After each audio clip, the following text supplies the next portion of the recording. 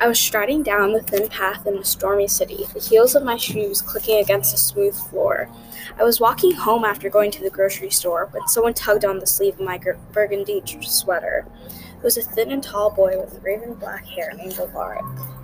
I had absolutely despised this boy because he always smelled of the sewer and had moles surrounding his face. I had known why Alaric had gotten my attention. He gave affection I wasn't willing to return. He asked me out the day before, but I haven't given him my response. Delilah, what is your answer, darling? Surely you have figured out and have organized your feelings. Before I can answer, he snatched my hand and assured me that he would be the best boyfriend ever, eyes twitching and mouth smirking. You're crazy and delusional, Alaric. You're ugly and not my type. I left him in the rain, not glancing back. I opened the door to a house I have lived in for countless years. Like normal, my mother is scrubbing the floor and cleaning like usual. My family is known for being neat freaks, and it is the reason why I was currently single. My younger sister sprints to me, and when she is about a foot away, she tries speaking, but she's out of breath. Did you get the Twinkie, Delilah? I then opened the dark blue grocery bag and searched for the Twinkie. Oh, I'm sorry, Izzy, I completely forgot. She pouts and storms into her room, and I go to my room too. I opened the white oak door, and immediately the scent of pumpkins filled my nose.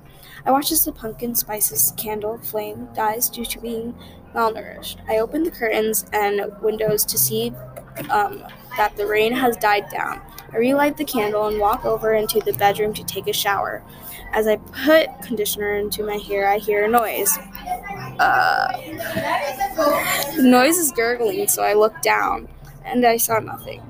I dried off and wrapped my fuzzy light towel around me. I get dressed and collapse on my bed to sleep. As my eyes slowly drift closed, I hear a loud screech. Izzy. I shoot up from my bed and run towards the noise to the bathroom. I tried opening the door, but it's no use. My mother walks over and tries to unlock the door. Back off, Mom. I can do this. Stop always controlling things on your own. My mom runs off into the kitchen, and I can tell she's calling the police.